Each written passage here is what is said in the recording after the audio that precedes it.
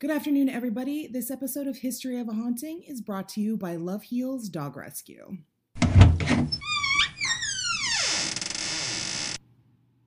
Hey everybody, welcome to History of a Haunting. We're your hosts. I'm Archie. I'm Carrie. And today we have our studio audience member, Nancy. Say hi, everybody. Everybody, please give a warm welcome to my mom. Again, her name is Nancy. And, Mom, so do you want to say a little bit about our location? Do you want to let people know where we're going today? Oh, today we're going to the Tower of London. Oh, yeah. Yeah. One of my favorite places in the whole world. Why is it your favorite place? Well, I've been there. You've all the torture and murder. Yeah. No, that's why it's my favorite place. But yes, we did one of our Clampett Travels trips to London, and we did spend a significant portion of the day one day at the Tower of London. Yeah. It's a lot to see. It is a lot to see, and we actually missed a big, what I consider the most important and coolest section. We didn't go to the Bloody Tower. We completely passed by Trader's Gate, I think. But we did see all kinds of, it was an amazing The crown day. jewels. We saw the crown jewels, and you would not let me take a picture of them. Because you'll get arrested. Okay, you won't get arrested. You'll get thrown out. Thrown out of London? No, thrown out out of the tower. Out of the building. Well, it's better than the other. You know what? I'm going to be real tower. straight with you. There are a ton of people that have taken pictures of the crown jewels, and I want Live to tell the tale. Oh, they quit beheading people a long time ago. Right, Arch? You're the history. But the embarrassment. Oh, fun fact, France was still using the guillotine when this first Star Wars movie was released, so... Whoa, seriously? Yeah. Really? Yeah. Oh my god. Okay, that is a fun fact. Oh, I didn't know you didn't know that. When was the first Star Wars movie released? 77? Something like that, yeah. Yeah. And they were still using the guillotine in France. Wow. That is really cool. Okay. Well, we'll save that for one of our French locations. But anyway, yes. So today we are doing the Tower of London, and it is an exceptionally old location. It is a point of pride for London, as it should be, and it is a World Historic Site as well, I believe. I'm gonna hand things over to Archie, and he's gonna get into the history portion of it, which there is a lot of it, but there is also a lot of hauntings, guys. So, all right, Arch, tell us about the history of the Tower of London. All right. Well, the Tower of London was founded by William the Conqueror after his victory at Hastings in 1066.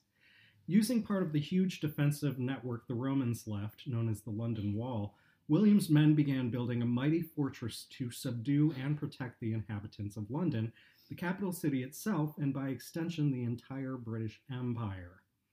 A wooden castle was erected at first, but around 1075 to 79, work began on the gigantic keep, or Great Tower, later called the White Tower, a reference to the imported white limestone used in its creation, which formed the heart of what from the 12th century became known as the Tower of London. Subsequent monarchs took steps to fortify and expand the complex. Construction of the bell tower commenced in 1190 and was completed in 1210. The bell at the top of the tower was rung to warn of emergencies, such as fire or impending enemy attack. The wardrobe tower was also commissioned in 1190 and completed in 1199. As the name indicates, the tower was used to hold the royal garments and the famous crown jewels of England. 10 years after completion of the bell tower, King Henry III ordered construction of the Wakefield and Lanthorn towers. While it is a series of towers and fortifications, it is known as the singular Tower of London. It is the coolest place. Oh, God. I've been there. You've been there? Have you been there? You know what we're talking about? Yeah. Okay. Though it was built as a fortress and royal residence, it wasn't long before the tower took on several other, more surprising roles. Upon losing Normandy in 1204, King John had been given the bizarre consolation prize of 3 crate loads of wild beasts. Having nowhere suitable to keep them, he settled for the tower. John's son, Henry III, embraced this aspect of the tower's role with enthusiasm, and it was during his reign that the royal menagerie was fully established. Yes. Well, can we pause here for just a tiny second? When we went to the Tower of London, I had no idea that it had a menagerie. And we're walking through it, and I don't know if you remember this, and you're like, oh, we have to go see the polar bears and the monkeys and the... and I was like, what are you talking about? And we're in a castle. Yeah, like I had no idea that at one point it was a menagerie and it actually had animals in it. And when you go to the Tower of London today, they have sculptures of all of the animals that had been housed there around the entire location. And they've got monkeys up over here, and they've got a polar bear with an iron cuff around its leg, and they've got an elephant. And she was like, "Oh, look, we got to take a picture. Look at the monkeys." And she had done her research much better than I did, because all I was like, Bloody Tower, we got to go see the Bloody Tower. We got to go see the Rack. We've got to go see the Crown Jewels. And she actually like read up on the history of it. She did her homework. She did her homework, where I was just like, oh my God, crazy prison, torture, death, ghosts. Let's go. Jewels. Jewels. You threatened me for 6 months that you were going to take a picture of the Crown Jewels. And I said, we'll get thrown out of the country. Oh my God. Yeah, and then I didn't. Yeah, because she really didn't want me to. But anyway, so yeah, go on. That was our Carrie, tidbit about the menagerie. As you said, most exotic of all of Henry III's animals was the pale bear, probably a polar bear. Oh, probably. Found, a gift from the King of Norway in 1252. 3 years later, the bear was joined by a beast so strange, many were at a loss for words. One chronicler could only report that it eats and drinks with a trunk. England had welcomed the first elephant since the invasion of Claudius. Oh my, when was this? I didn't get The invasion that. of Claudius? The invasion of Claudius. We all know that, Carrie. God. Oh, right. I remember. Of course, the invasion of Claudius. But when did you had said something about... The polar bear was a gift from the King of Norway in 1252. Okay, so the 1200s. Long time ago. Wow. That is really cool. Yeah, they have a wire sculpture of the elephant there. Cool. It is cool. We have a picture of it. We've got tons of pictures from our trip to London that we will put on all of our social media. The invasion of Claudius was roughly 50 AD. So a good 1,000 years before the tower was even built. Whoa. Yeah. Wow, okay. Okay, all right. Well, hi, sorry. One of the interns is bored and snoring. Yeah, one of the interns is asleep. Leia's like, if I've heard this story once, I've heard it 100 times. Yeah. Boring. London, want to go back. We're not Hyde Park proper dogs. Well, it was also during the 13th century that the tower embraced another function that might not be expected of a fortress. Edward I moved the mint here in 1279. His choice was inspired by the need for security. After all, the mint's workers literally held the wealth of the kingdom in their hands. I remember that. Yeah. I didn't know that either. I was woefully ignorant. You were. Yeah, you were. Oh, wow. Yeah. Thanks, Mom. Why am I sitting in the middle of this? Right? Thanks. Thanks, Mom. Well, so successful was the operation that it remained in the tower until the 18th century. Yeah. That's amazing. Yeah. Around the same time the mint was established, the tower also became home to the records of government. For centuries, the monarch had kept these documents with them wherever they traveled, but the growing volume forced them to be stored in a permanent and very secure location. During Edward I's reign, the tower became a major repository of these records. Purpose-built storage for the records was never provided there, however, so they competed for space with weapons, gunpowder, prisoners, and even royalty. As with the mint, they would remain there for many centuries to come. Yeah, they have a whole location. When you first walk in, I believe, when you first enter the Tower of London, you go through the Byward Tower. And then I think it's off to your left is where where the mint was. And you go in and they show you like... Right. Yeah. So, awesome. yeah, it's really cool. It's an amazing place. Yeah. Well, the tower remains very much a living fortress, adapting to its changed circumstances while persevering centuries of tradition. No, that's preserving centuries of tradition, sorry. It is still home to the world-famous yeoman wardens, or the beefeaters, as well as the ravens, at least half a dozen of which must stay within the bounds of the fortress, or legend has it, the monarchy will fall. Although no longer subject to bombardment from invaders, the tower is nevertheless prey to the steady approach of the city's new high-rise buildings. Yet it still stands, a bastion of the past that is instantly recognizable across the world. It is, and in fact, you and I, Mom, were talking. I have pictures of it. I was there. We have thousands of pictures of it. Yeah. But you and I were talking earlier before Archie got here about what your favorite part of the Tower of London was. And you had said, was it something? It's just the fact that it's so old. Yes. And when you're there and you're in it, you don't actually feel like there's this huge bustling metropolis outside of the walls of where you're at. You actually feel like this is it. Then. Yeah. Yes, Yeah, it is. You do. It's one of the most remarkable places I have ever been to in my entire life. And I want to go back before I die, and I may start to cry if I don't get to. Whoa! Wow. Okay. She took this podcast. So that took a turn. It took a turn. So we're gonna start a Patreon so we can send my mom back to London. Dear God. Oh. Well, there are quite a few stories of the London that I've recorded here and written down, but I'm only going to touch on a few of them. Despite the dramatic events that have taken place there, the Tower of London's history as a prison has always held the most fascination.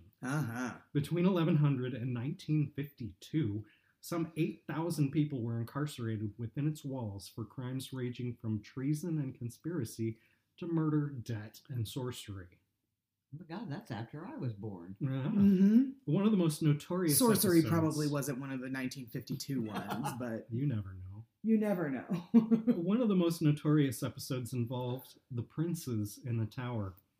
Upon the death of Edward IV in 1483, his son and heir Edward were just 12 years old, so he appointed his brother Richard, the future Richard III, as Lord Protector.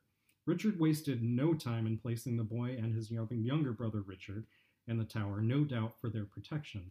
It is now widely accepted that at some point during the autumn of that year, the two princes were quietly murdered.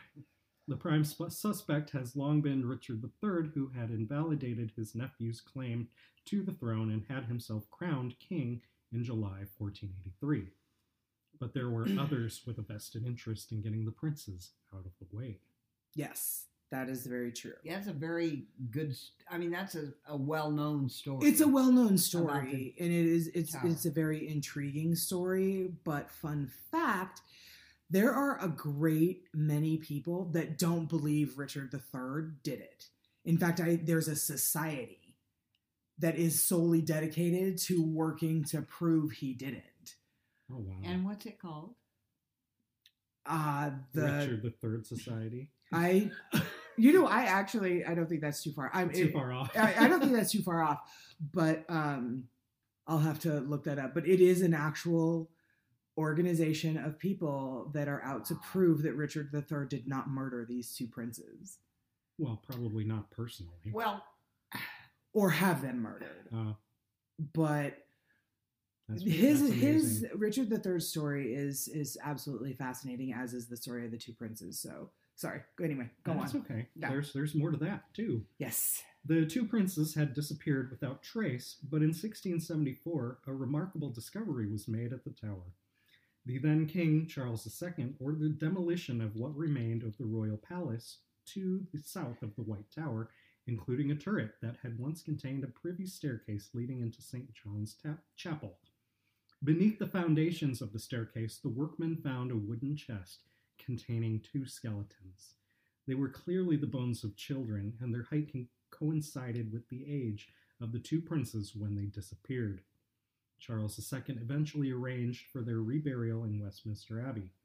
There they lie still, with a brief interruption in 1933 when a re-examination provided compelling evidence that they were the two princes. The controversy surrounding their death was reignited by the discovery of Richard III's skeleton in Leicester in 2012 and shows no signs of abating. That's the one where they were making the parking lot. They found his they were expanding something, and he was found in. They call it a car park, but we call it a parking lot. He was found under a parking lot in 2012 in Leicester. Yeah, I remember that. Yes, and there's a fascinating documentary on Netflix about it as well. They were actually able to prove that it was him. I believe matrilineally, the DNA through their maternal line, they were able to find one of his 500th great grandkids somewhere in Britain to prove that it actually was him. And so he was then, once they did their examination on him, he was then interred in a cathedral in Leicester, as opposed to actually being interred with other kings and queens in Westminster Abbey, which I thought that was poignant. Telling. Yes. Well, also, we can't talk about the tower without talking about the Tudor administration. Administration? I don't think they called it an administration. Monarchy. Monarchy. Which, you know what? Aside from the Windsor monarchy, the Tudors are my favorite. And I have studied them extensively. So we'll get... Woohoo! Okay. And here I am in the middle of that. And here you are in the middle of that. I'm just saying, Henry VIII maybe wasn't all crazy. Yeah, I with do the agree beheadings. I'm kidding. Oh my God. Don't piss me off. I'm kidding. Joke, guys. She's not joking. The Tudor period witnessed some more victims of royal wrath than any other. A staggering number of high-profile statesmen, churchmen, and even queens went to the block. The fortress came to epitomize the brutality of the Tudor regime and of its most famous king, Henry VIII. Oh yeah, Henry. The most famous of the tower's prisoners during the Tudor era was Henry VIII's second queen, Anne Boleyn. High-handed and unqueenly, Anne soon made the dangerous enemies at court. Among them was the king's chief minister, Thomas Cromwell, who was responsible for her downfall. He drew inspiration from the queen's flirtatious manner with her consort of male favorites and convinced the king that she was conducting affairs with 5 of them, her own brother included. Yep. Yeah, well, back in that day, they were picky about... Cromwell had them all rounded up, and the queen herself was arrested on May 2nd, 1536. She was taken by barge to the Tower, protesting her innocence all the way, and held in the same apartments that had been refurbished for her coronation just 3 years prior. Anne watched as her 5 alleged lovers were led to their deaths on Tower Hill on May 17th. 2 days later, she was taken from her apartments to the scaffold. After a speech, she knelt in the straw and closed her eyes to pray. With a clean strike, the executioner severed her head from her body.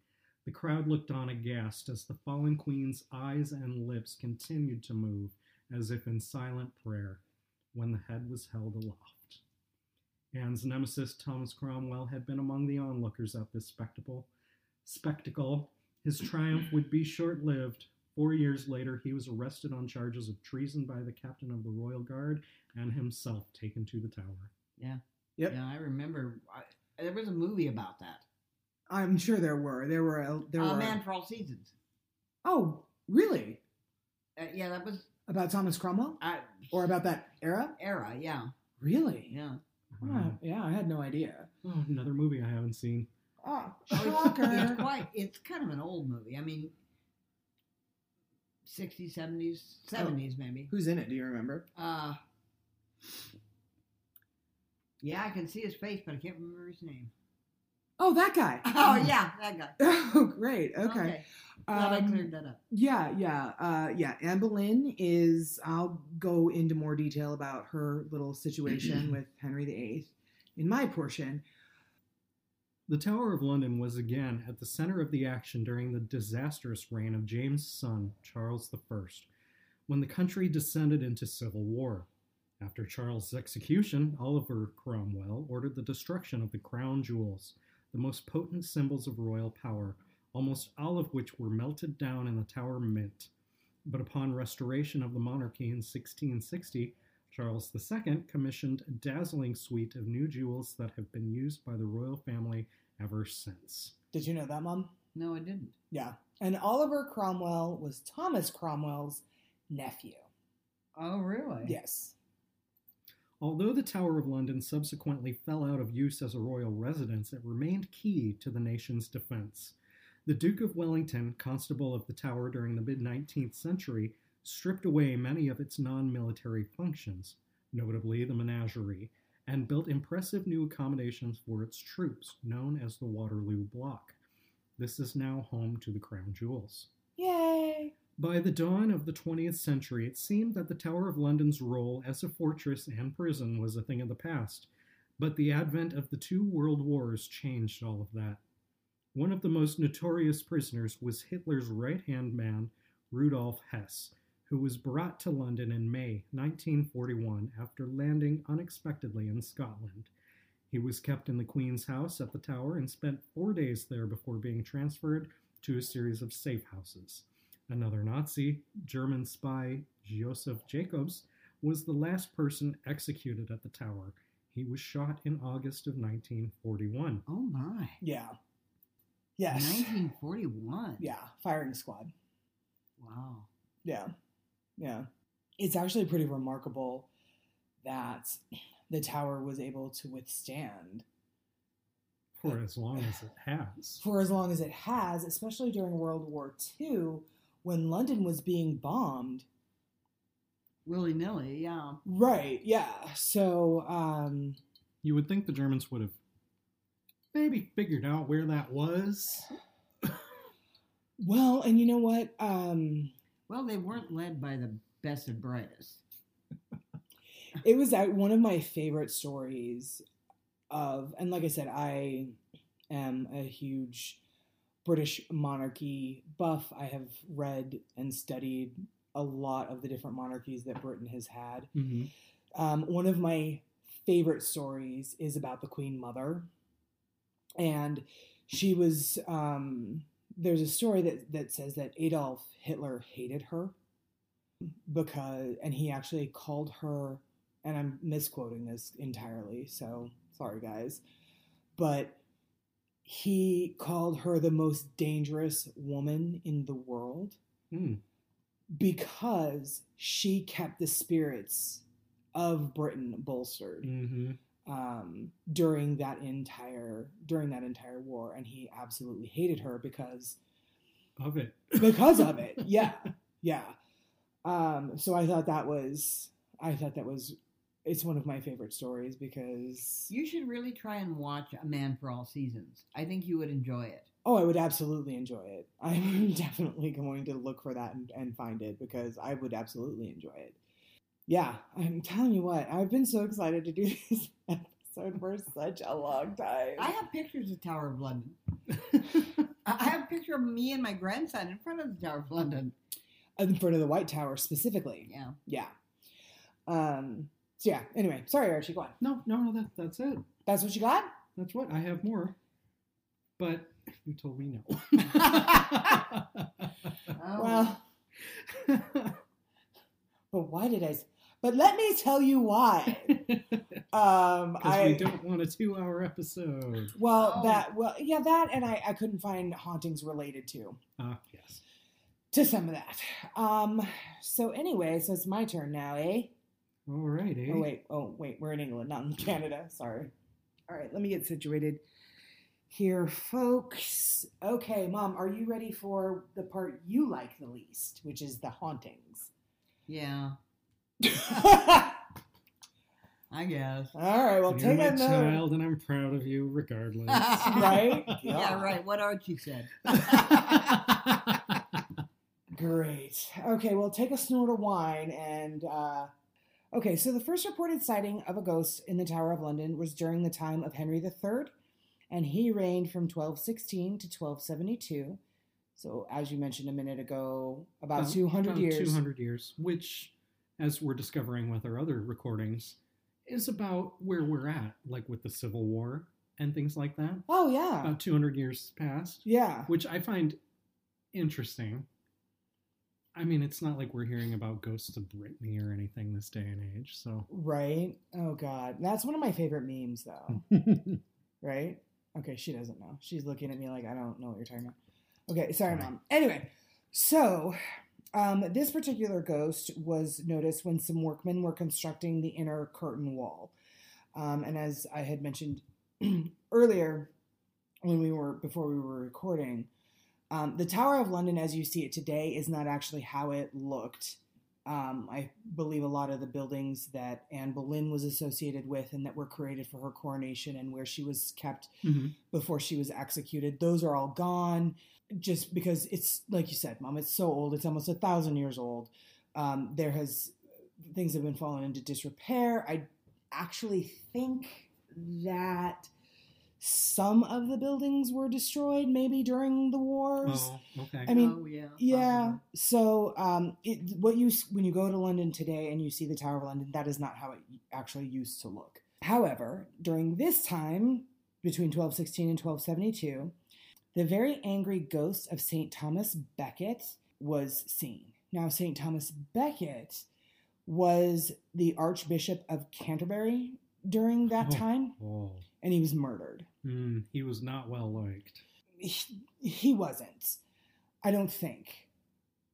Thomas is a very popular name, so I'm getting my Thomas More's, Thomas Becket's, Thomas Cromwell's, and Thomas Cranmer's mixed up. But anyway, the murdered Archbishop of Canterbury, St. Thomas Becket, he appeared and he, quote, smote the new wall with his cross and reduced it to a heap of rubble. So King Henry III was very concerned by this apparition because St. Thomas had been murdered by followers of his grandfather, King Henry II. So he was, pretty angry ghost, going around smoting things. So anyway, after pondering on how best to appease the angry ghost, Henry III decided to build a chapel to St. Thomas Becket within the walls of the Tower of London. And luckily, this was enough to appease the Archbishop's angry ghost, and he was never seen again once they built a chapel in his honor. So the next ghost that I'm going to talk about is King Henry VI. He was the only child of Henry V, and he stood to inherit the English and French thrones. Now, in 1471, as the War of the Roses raged throughout England, Henry VI was imprisoned by the House of York at the Tower of London. Soon after, Richard of York's son Edward seized control of the throne after the Battle of Tewkesbury. Now, the War of the Roses was a big, long war, and there were multiple battles within it. So, soon after Richard of York's son Edward seized control of the throne after this Battle of Tewkesbury, the newly minted ruler, Edward, called for Henry VI's assassination. I know, it's a lot. It's really a lot to follow. They're both looking at me like, you lost me around the third or fourth Henry. I thought mine was confusing. Yeah. Talking about the Richards. Yeah, it's a lot. And this is 3 Henrys before the 8th, the popular one. So anyway, Edward, not who necessarily popular, but the well-known. Okay, there's that.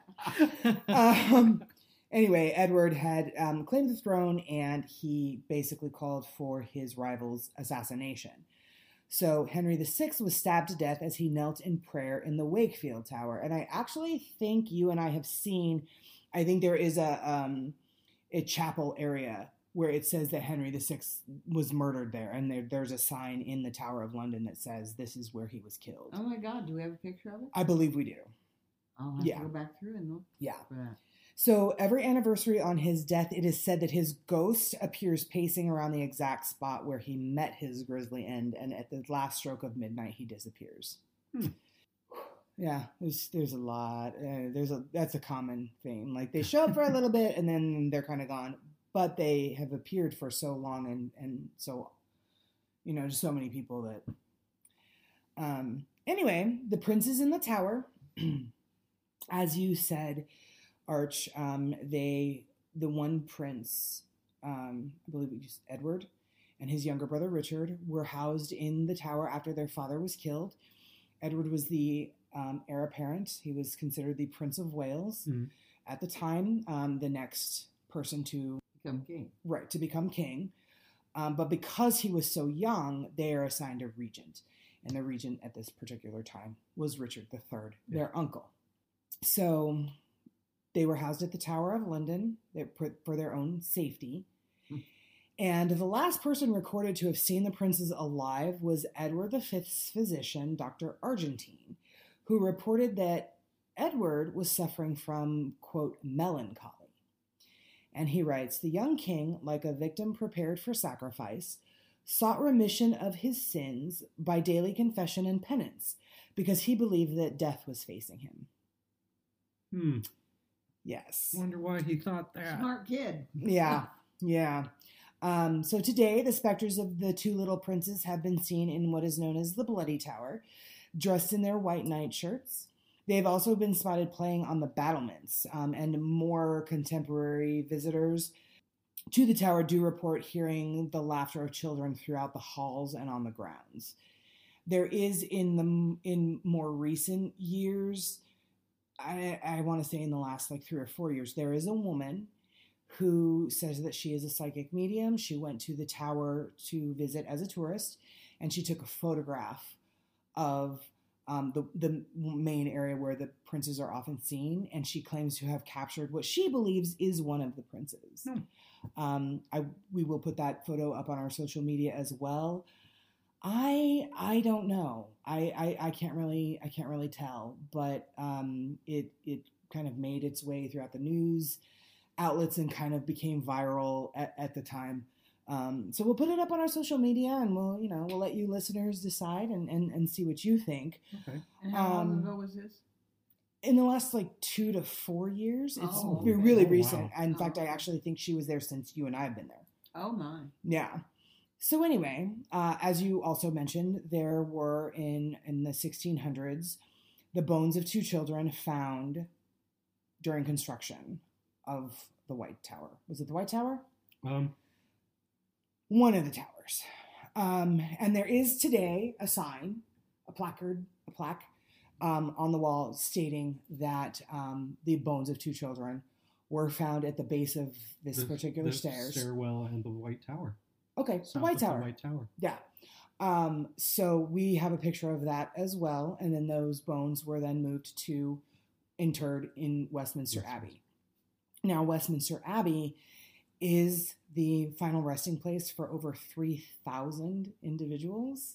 Good Lord. Yes. How big is this place? It is huge. It's pretty big. It is. It's pretty big. But when you think there are 3,000 people interred there, they are everywhere. They are under the floors. They are in crypts in the walls. They have their, kings and queens have their own actual, it's wow. Not an inch of space wasted there. Literally not 1 inch. And it is one of the most holy and unbelievable places I have ever set foot in. Oh, wow. Yeah, it was an exceptionally emotional time when Coy and I went and toured it, because you just know what it is, and you can feel it. That is where the 2 princes are currently buried. Now, as you mentioned, in 1933, they were disinterred and their bones were examined. Mm-hmm. However, no attempt was actually made to determine whether the bones were those of male or female, as it was assumed. But they were assumed to be the princes, because the bones fit were the description. And yes, they fit the description and they fit the age range of the 2 princes when they disappeared, the age that they were. So this has caused the examination of the bones in 1933 to be criticized. However, no further scientific examination has been conducted since 1933, including DNA analysis, because this would actually require royal consent, which has not been granted. Oh, wow. As of today. They just want to leave it as it is? I don't know. I'm sure that they have probably been petitioned a great many number of times. Oh, yeah, for sure. Specifically, I would imagine that it probably ramped up, and the request probably ramped up once Richard III was found under the car park. Mm. And they did DNA on those bones, and they were able to determine it actually was Richard III. Now that they have the science Now that we have the science, exactly. But no, it requires royal consent, and the Queen has not given that. Wow. I wonder why. Just to close that chapter, I would assume. I would assume. I mean, and who's to say? I mean, one day Charles will be sitting on the throne, so maybe he'll grant it. I mean, who knows? Who knows? Yeah. Wow. Anyway, so yeah, these two princes have also been seen gliding down the stairs at the Tower of London, and it has. You gotta have some fun. Well, all why the not? time. And all the time. When you're a kid. It is also here that ghostly sightings of two small figures dressed in nightgowns, like I mentioned, have been reportedly seen since the 15th century. Some people that have seen them have said that the ghosts are sobbing and clinging to one another. So, two young kids, I would imagine if they were kidnapped in the middle of the night. Who else would it be? Exactly. Though, I don't know. Several of these witnesses of these sad apparitions have tried to comfort these children, but the children were overcome with fright. How about that? Ghosts were overcome with fright when they were noticed, and the children have backed up against the wall and slowly disappeared into its stones. God, Isn't that awful? I can resonate with that. Yeah. Many a times I wish I could disappear into walls when people look at me. Right. Well, unfortunately, you're going to have to wait until you die. Damn it. Man, these two princes are so lucky. Okay, so here is where I get into Queen Anne Boleyn. Now, she is perhaps the most famous ghost of the Tower of London. Now, Anne Boleyn, just as a quick, air quote, quick history recap on Anne Boleyn. She was, as Archie mentioned, the second wife of King Henry VIII, his first wife being Catherine of Aragon. Now, he was married to Catherine of Aragon for over 20 years. I believe he was married to her for 25 years. And they'd had, I think, around 7 children, but only one survived, and that was their daughter Mary. Oh, wow. Yeah. So there were a couple of stillbirths. There were a couple of children that died shortly after their birth, including a couple of sons, I believe. So as time went on, and like I said, they were married for over 20-something years. As time went on, Henry VIII started becoming more and more paranoid that he was not going to leave a male heir. Because at that point in time, only a male heir could inherit the throne. So he started becoming increasingly paranoid that he was going to die without having a living male heir. He did have a daughter, Mary, with Catherine of Aragon, but to Henry, she didn't really count. So he was known for having affairs, as kings did back then. I mean, Henry VIII reigned. Back then. Well. And today. I'm sorry. Well, I don't know many kings, but I'm sure that they're probably having affairs. Not with the media these days. Well, except for that one. So anyway, King Henry was having affairs, and he actually had some official mistresses. I mean, it was that kind of a situation where they, they're official. They were official mistresses that had their own apartments and things like that in the various palaces. So if they provided him a male heir... Not necessarily. Okay. I say not necessarily, but... but yes, necessarily. But yeah, well, it was up to the king. And in Henry VIII's case, he did have a son with one of his mistresses, and crap, her name escapes me. Wow, that's a hell of a name. Princess Crap, her name escapes me. I know. She wasn't a princess. She was one of the queen's ladies in waiting. And she was married herself. Waiting for that D. She was one of the queen's ladies in waiting, and she got pregnant. She was married herself, and the boy that she had was the only child out of wedlock that Henry VIII recognized as his own. Oh, wow. Yes. And the child went on to become known as Henry Fitzroy. So so many rules, though. there is a lot of rules.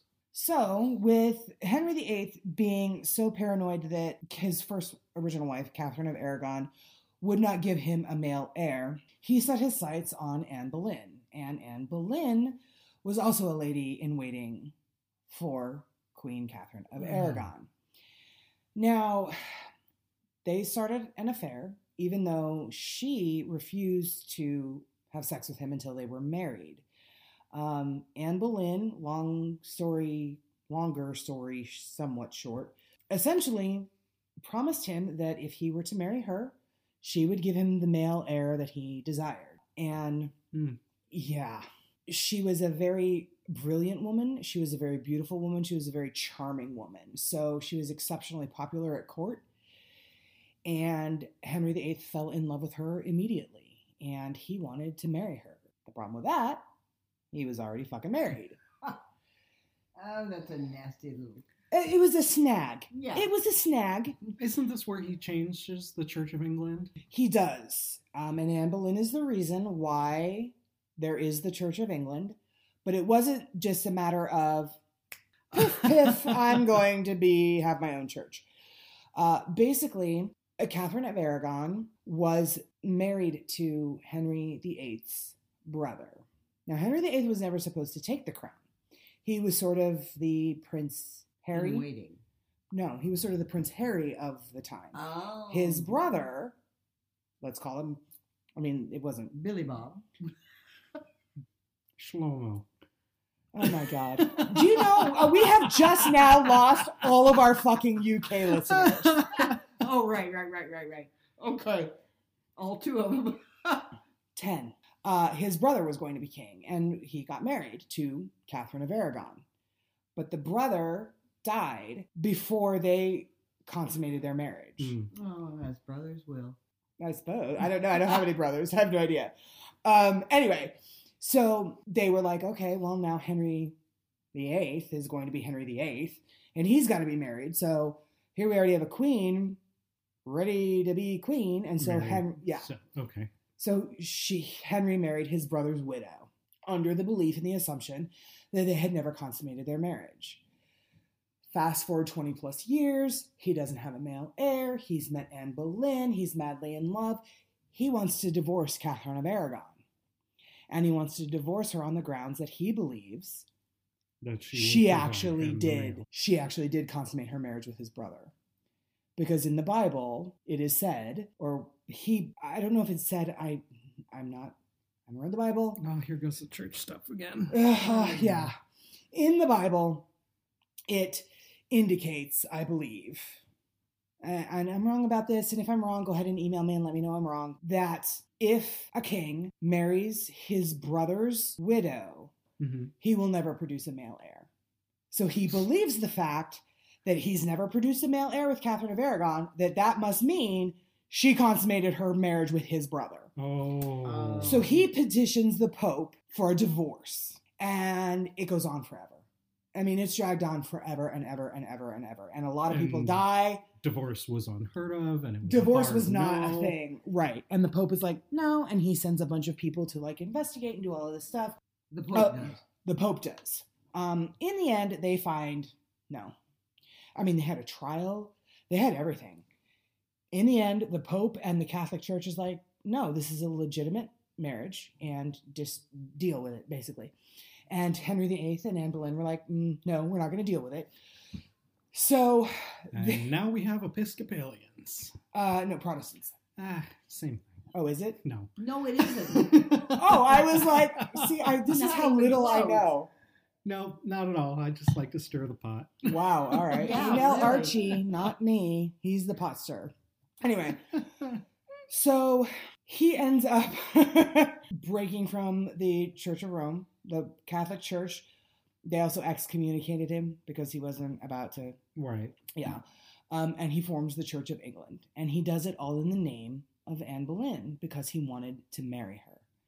So he marries her. And she has her coronation. And she's taken to the Tower of London and the Queen's apartments. And at the time, the Tower of London was where all the future to be crowned kings and queens started. And then there was a procession from the Tower of London down to Westminster Abbey. Right. So that is the long and short-ish story of how Anne Boleyn became Anne Boleyn. Anne Boleyn. Now, Anne Boleyn didn't give him a son. Ooh. What she gave him was a daughter. I thought you were going to say like herpes or something. Did they fucking have herpes in the 1500s? They probably did, but they didn't know what it was. Well, there is a rumor Creepy about crud or whatever they called it. creepy crud. Okay. I think you're leaning too far into bloody flux, which was dysentery at the time. Oh. That's never fortunate to talk about. Yeah, no. Anyway, so Anne Boleyn never gave him a son either. She actually had a miscarriage of a son. Oh. Yeah. So Henry VIII quickly lost interest in Anne Boleyn and started sleeping. The dude had a hard-on for her ladies in waiting because his next wife was one of Anne Boleyn's ladies in waiting. Easy access. Whoever could give him a son. Whoever could give him That's a son. all he cared about. Exactly. And this third wife was actually the one that gave him a son that he wanted. And he loved her and he loved the son, but she doesn't haunt anything. So I'm not going to even bring her up. I'll save that for my British monarchy podcast that I'll form later on in life. All by yourself. All by myself, with my Native American ass talking about British monarchy. Anyway, so that is what started the whole conspiracy against Anne Boleyn. Okay. Does Anne Boleyn haunt the tower? Yes, she does. Actually, I would if I were her. too. Damn right. Yes, because Thomas Cromwell, Oh, that fucker. that dude, he didn't like her either. Even though they were on the same side with the whole Protestant regime in the beginning. But he turned on her, as they do. Yes. Nobody's fucking loyal back in the 1500s. So he... like I said, turned her in for having 5 adulterous lovers, one of them her brother. Yes. That's disgusting. She was also accused of witchcraft, things like that. It was a very easy... I mean, Henry VIII was done with her. She hadn't given him a son. She had a miscarriage. Yeah, you're toast. You're done. Yeah. So it was very easy for Thomas Cromwell to plant the seeds of doubt in Henry VIII's mind. Oh, Sure. Yeah. Wow. So he sent her to the Tower of London to be executed. But because she's a queen, and I feel like somewhere in there he still had some sort of glimmer of emotion for her. Typically when people were executed at the Tower of London, they were executed by an axe. The executioner used an axe.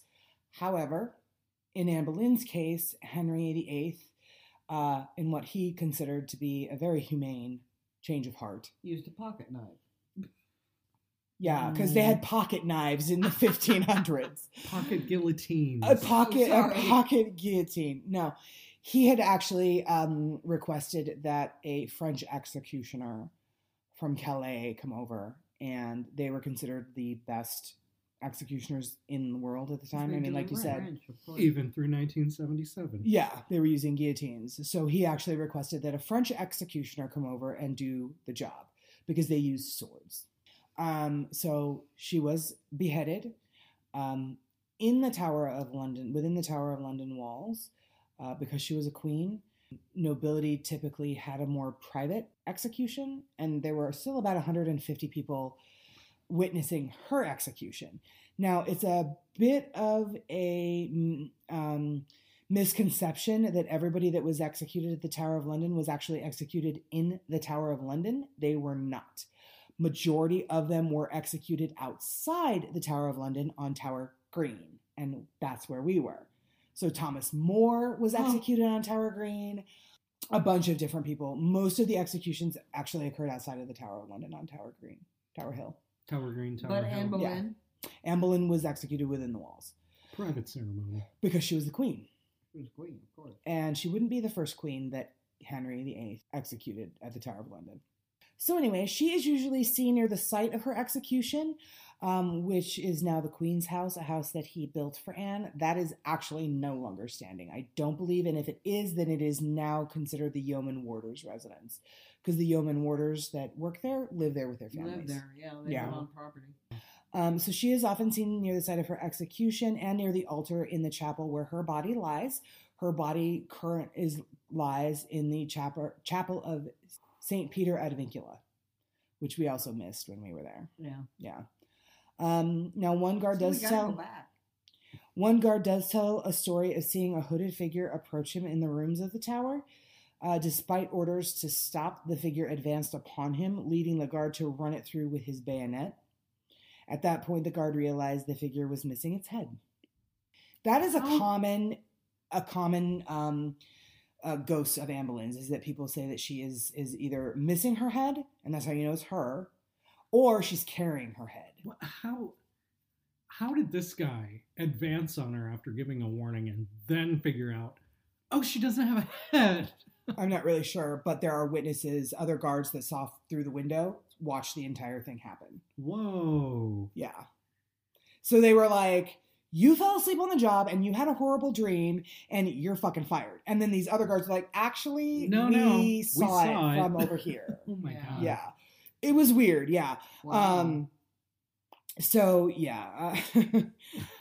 Yeah, an officer lodged in the Bloody Tower saw the whole event take place from his window. Wow. So there were witnesses to this particular thing. But it was a hooded figure. So maybe when she was far away, you couldn't have... a woman? It was in a dress, so I'm assuming a woman. Anyway, perhaps the most spectacular ghost story relating to Anne Boleyn is that of a captain of the guard who saw a light flickering in the locked Chapel Royale late one night. Now, he tried to uncover the source of the light by climbing a ladder and was met with an unbelievable scene unfolding inside. And this is what was written about what the guard saw. This particular thing that I'm going to read was written in 1882 as what the guard's account was. Quote, slowly down the aisle moved a stately procession of knights and ladies attired in ancient costumes, and in the front walked an elegant female whose face was averted from him, but whose figure greatly resembled the one he had seen in reputed portraits of Anne Boleyn. After having repeatedly paced the chapel, the entire procession together with the light disappeared. And apparently it's common to see her and others in a procession down the aisle of the Chapel of St. Peter at Vincula. Yeah. So that is my big long monologue about Anne Boleyn. And coming up next, I'm going to talk a little bit about Henry VIII. Maybe it's Henry VIII. Oh, poor Henry. Oh, I don't know about that. It was because he had syphilis. Yeah, he had. No, it's actually, that's a lie. It was gonorrhea. It was herpes. The next ghost-ish, there is paranormal occurrences that is mostly attributed to Henry VIII.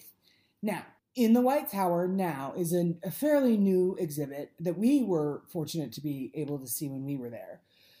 Of all of the armor of past kings and knights, all kinds of stuff is on display at the Tower of London, which is actually really phenomenal to see. I think I have a picture of Henry VIII's armor. We do have Henry VIII's armor.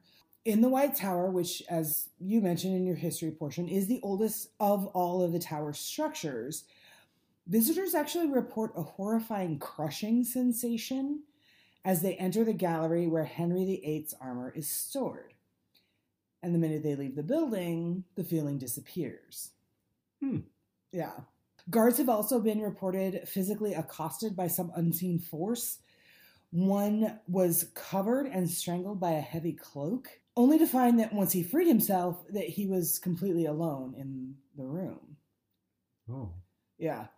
Yeah. And that's not some nightmare stuff. That's you're doing your job, doing your thing. Yeah. Wow. Yeah. Another guard stopped to rest his feet and remove his shoes, when a voice behind him whispered, "There's only you and I here." Oh, that's creepy. Yeah. Some say that it feels like a demon has jumped from the ceiling and has its arms wrapped tight around their chest and is trying to suffocate them. Others say that it feels like an invisible monster is trying to strangle them. They felt a tight grip of hands around their neck and have stumbled, gasping for oxygen, into another room. And when they get into the other room, the sensation goes away. Sounds like they need some carbon monoxide detectors or something. I feel like that wouldn't do it. Like, I feel like it's a little beyond carbon monoxide. However, it seems to only occur wherever Henry VIII's armor is. Oh. So it doesn't matter where the armor is held. Or being displayed. Or moved. Huh. Within the Tower of London. These terrifying experiences will always occur within the same room as Henry VIII's armor. Oh, that's interesting. Yeah. That's funny. And like I said, nowadays, the armor is on plain display in the tower. For everyone to choke and die. Yeah. Now, it isn't... I didn't feel anything when I went to the Tower of London, which... As an empath, I was disappointed because I was really hoping to see something or feel something. I didn't feel anything. Well, I wonder if it's something along the lines of sharing some of the blood. You probably share very little blood with that area of the world. Except for... No. I did have a past life regression done, and I am actually one of the builders of the Tower of London. Which explains my utter fascination with it. A whole lot else, too. Okay. Yes. The next ghost I'm going to talk about is Margaret Pole. Now, Margaret Pole was the mother of Cardinal Pole, and she was of nobility. Now, Cardinal Pole is the one who denounced Henry VIII as the head of the Church of England. Okay. Yes. So, obviously, Henry VIII, not loving this guy. The Countess of Salisbury, which was her official title, she was imprisoned in the Tower as an enemy of the state because she was the mother of Cardinal Pole. And they supported his decision to renounce Henry VIII as the head of the Church of England. Okay. When she made it to the scaffold, and this is probably one of the more gruesome stories, Mom, so I'm going to apologize ahead of time. Might want to take a swig of wine because it's kind of gross. It's not LaLaurie Mansion gross, but it's gross. So when she made it to the scaffold, she refused to kneel, saying, quote, "So should traitors do, and I am none." So as she was of noble birth, there were about 150 witnesses present to what? Instead of the whole town. Exactly. So 150 witnesses present to what I'm about to tell you. When the executioner raised his axe, she ran. Oh. Not far, I'm like around the scaffolding. Like, the legend goes that he pursued her, hacking at her around the scaffold until she was dead. However, historical accounts state that her gruesome end was not of her own doing, rather that of an inexperienced headsman. He hacked at her head, neck, and shoulders until eventually she was dead, having had to deliver 11 blows until he actually cut her head off. Wow. Yeah, sharpen that stone. Or maybe not drink a fuck ton the night before. Hey, don't judge. Are you executing people the next day? You never know. Wow. You Yikes. don't know my life. Joseph the Giggling Demon. Look out. Okay. Anyway, so the ghostly screams of Margaret Pole are frequently heard at the side of the scaffold, and some visitors have even claimed to witness a reenactment of the bloody event. That's understandable. That's totally understandable, right? Like, yeah. So we're going to move on to Lady Jane Grey. Now, Lady Jane Grey fared better, but not by much. So, Lady Jane Grey, her trouble started in 1553 after King Edward VI died following a prolonged illness. Now, Edward VI was Henry VIII's only living male heir. Oh, okay. Yes. So he got that one. He got that one, and Look it at was, him now. Yes, by Jane Seymour. Not the actress, who actually derived her name from this woman. Oh, wow. Yeah. Fun fact. Yes. Jane Seymour was Henry VIII's third wife, the one he left Anne Boleyn for. Oh, my God. And Jane Seymour actually did give Henry VIII a living male heir. However, Jane Seymour died, I believe, within 10 days of the child's birth. Oh. Yes. Yeah. So she was actually never coronated as queen. She died before she was able to be coronated.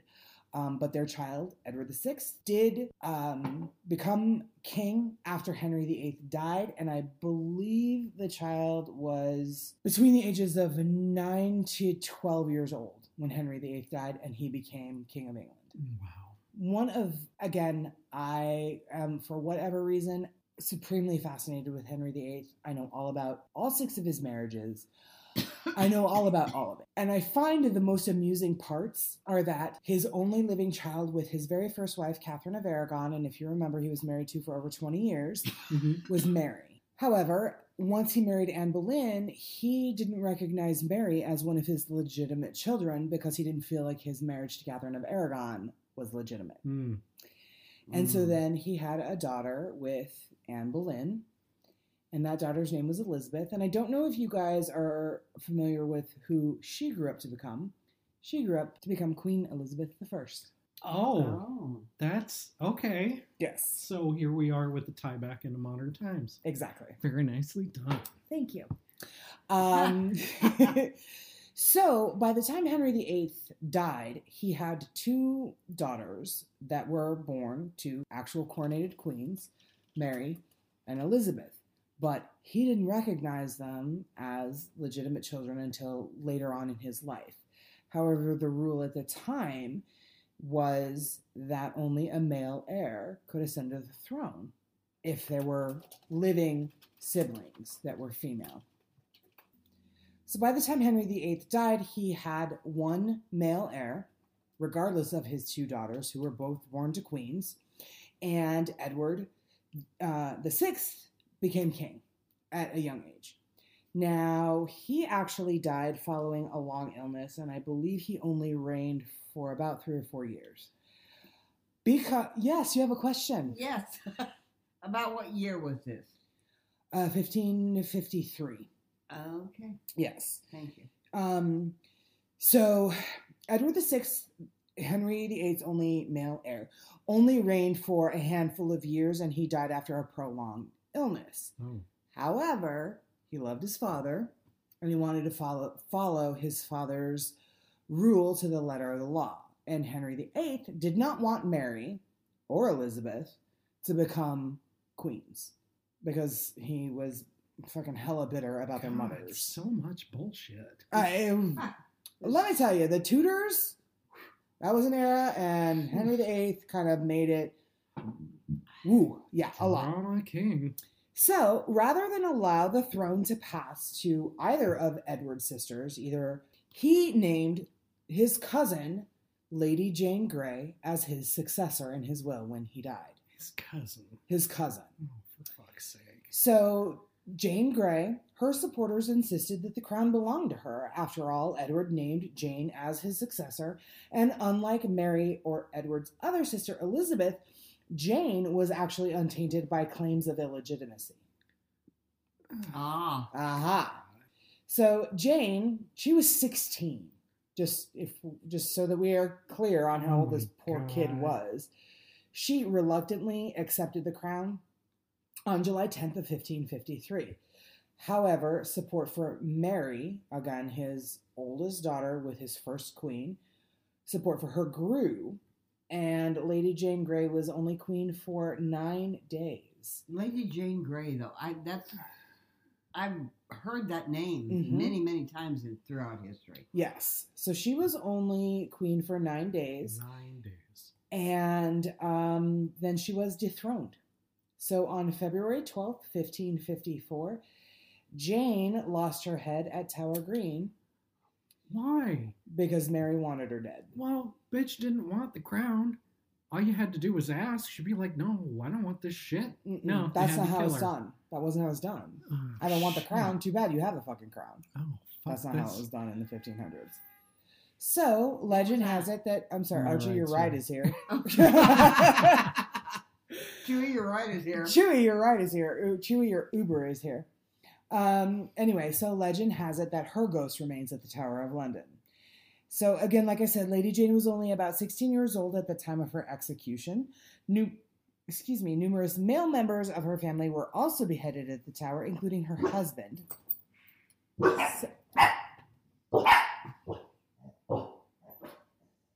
Chewie, you need to get your ride. Yeah. Okay, the interns are up in arms. Anyway, including Lady Jane Grey's husband was also executed at the Tower of London. Oh, God.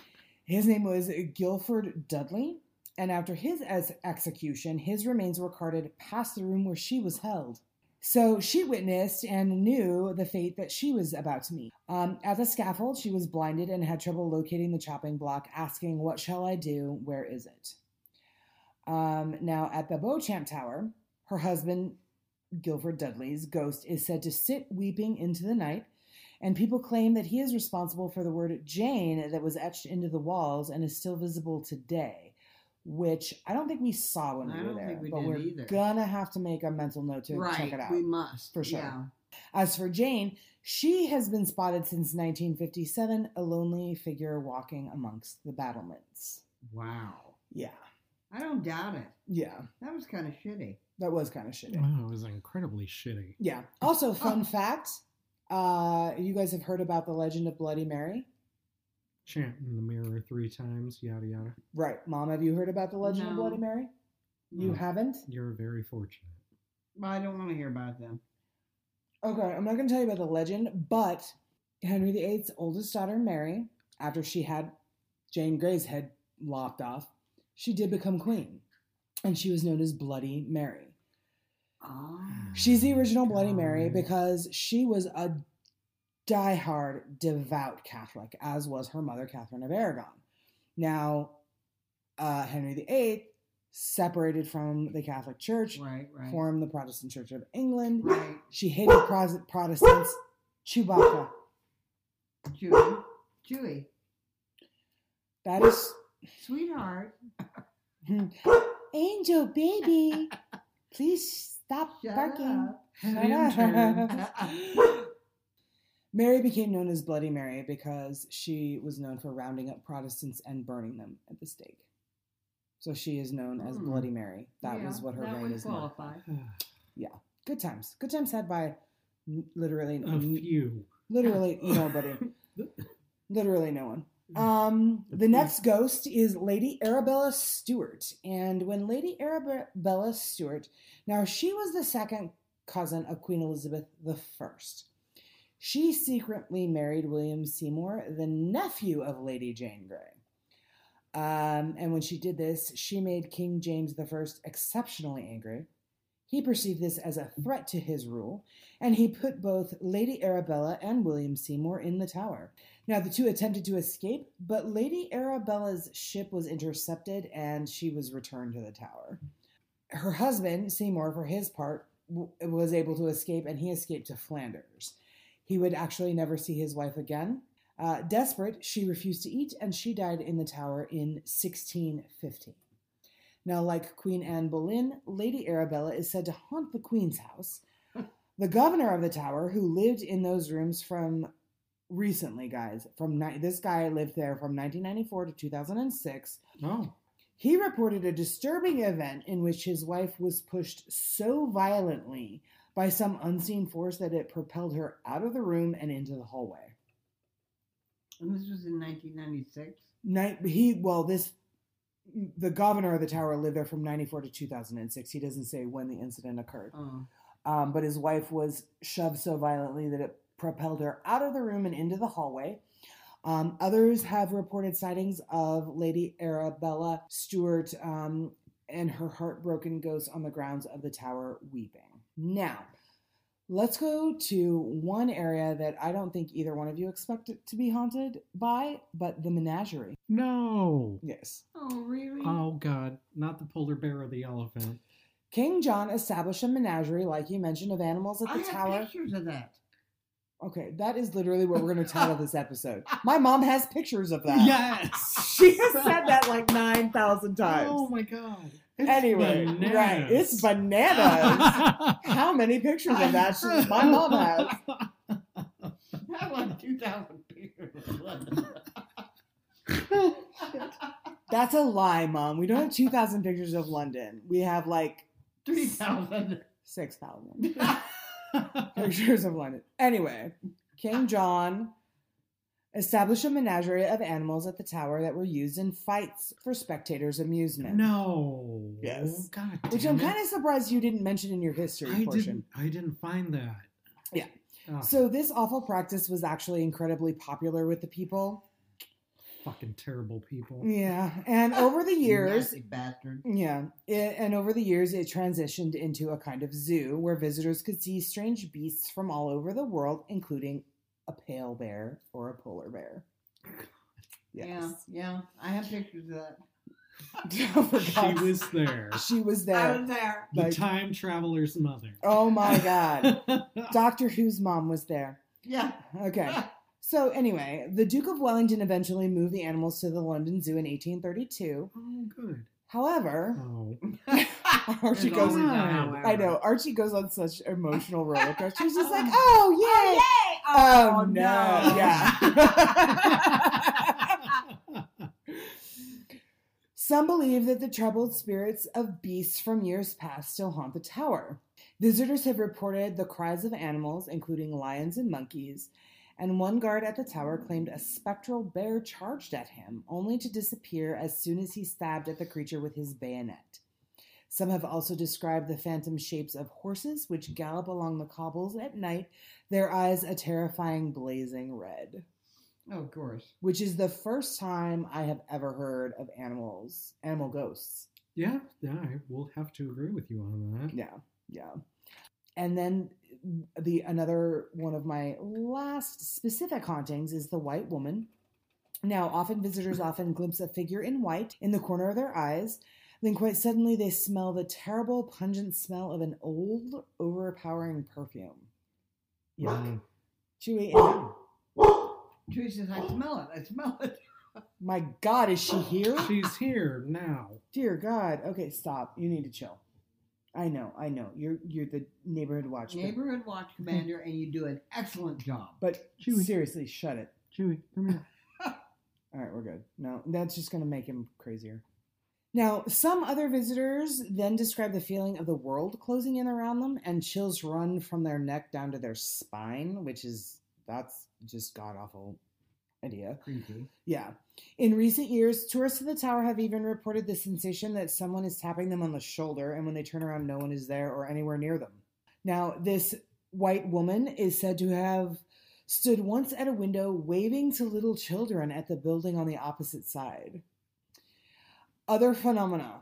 Here is some of the other stuff that people have and that you might experience at the Tower of London. Edmund Lenthal Swift was the keeper of the crown jewels between 1814 and 1852. He lived inside the Tower of London with his family, and like I mentioned before, the yeoman warders do live on site at the Tower of London. Also known as the Beefeaters. Exactly. Yes. Now, he recorded a truly spooky experience. In his own words, it happened on a Saturday night in October at about the witching hour. Party time. Mm. Getting down with the Beefeaters.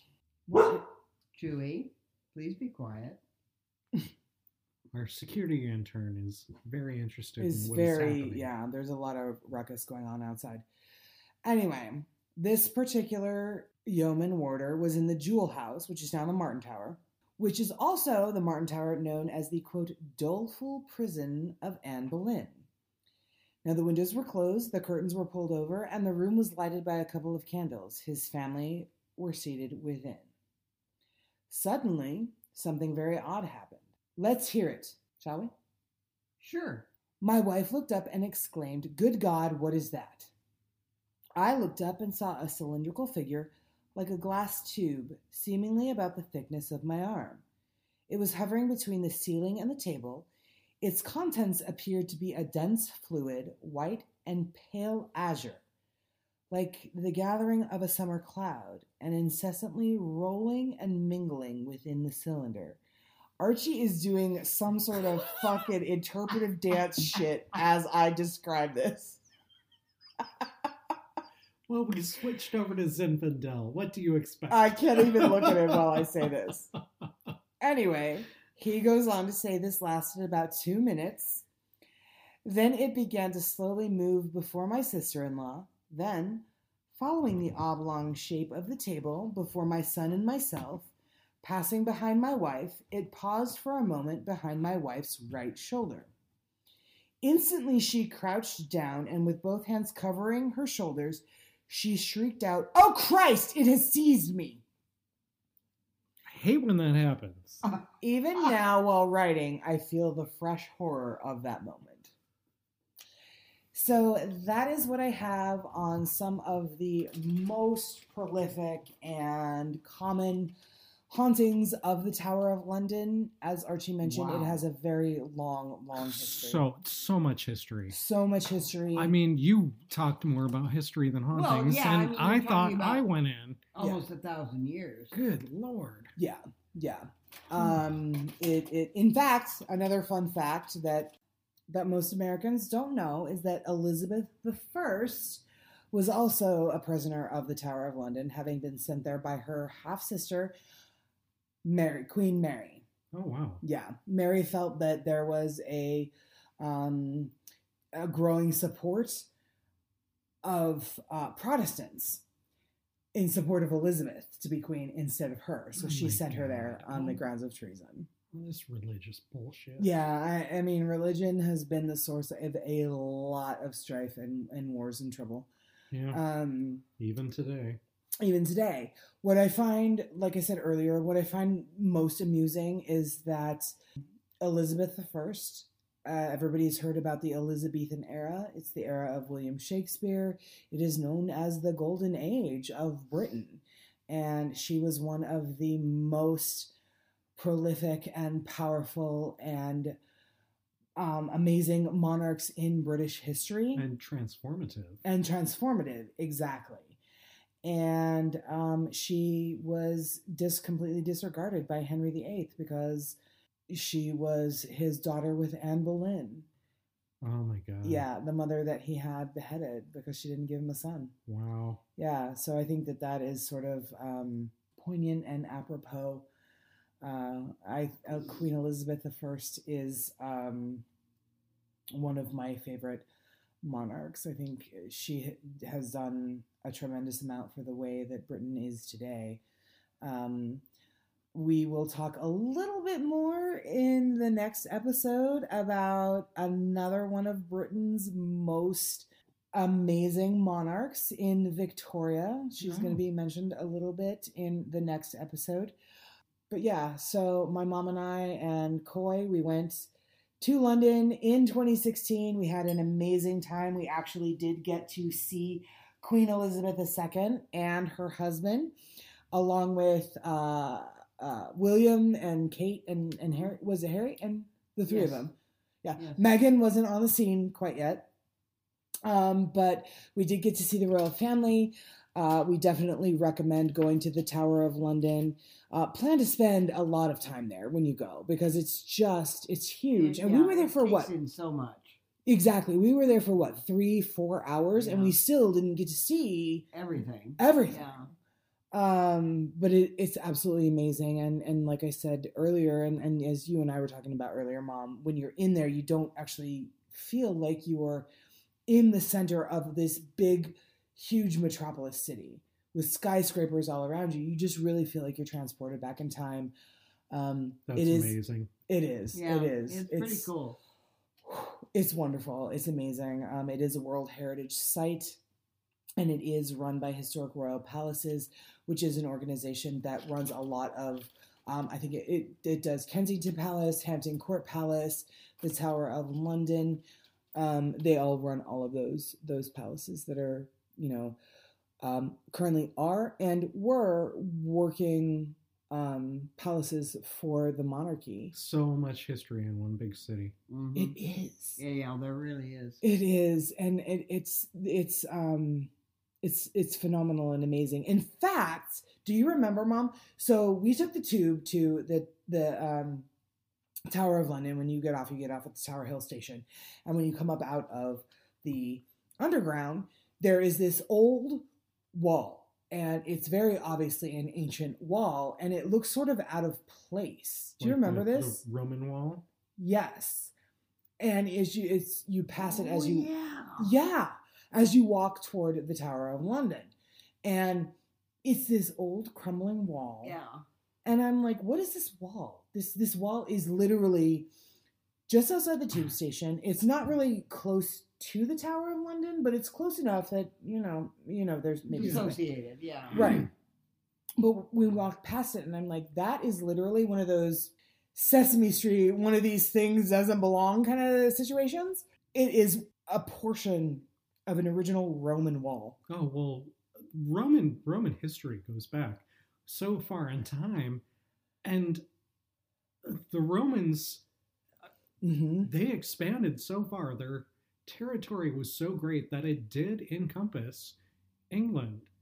Oh, and for islands. Sure. Yeah, I mean, there's Hadrian's Wall. Oh, yeah. There's everything. In fact, oh God, you know what? I need to stop talking because we could go on for this podcast episode could go on for hours. But recently, and I mean within the last 5-10 years, they have found evidence underneath I think it was one of their museums, maybe the British Museum. I can't remember. But they have found evidence of Roman gladiator pits under one of the, I remember hearing about that. Yes. Yeah. Yeah. It's amazing. I mean, the British Museum, we didn't get to go there either. And we were there for... We seriously need to go back. We were there for 8 days. Yeah. Right? I think we were there for 8 days and 9 nights or something. We didn't get to see anything, we didn't get to see everything we wanted to see. We didn't do, the whole touristy Abbey Road. We didn't get to go to the British Museum. And there are a lot of museums and attractions that are free that we didn't get to do. I'm very fortunate that we did get to do the Tower of London. It is one of the oldest sites in London, in the world. That's amazing. Yeah, it's a World Heritage Site. And if you guys have the opportunity to go to London, definitely carve out a whole day, honestly, to go to the Tower of London.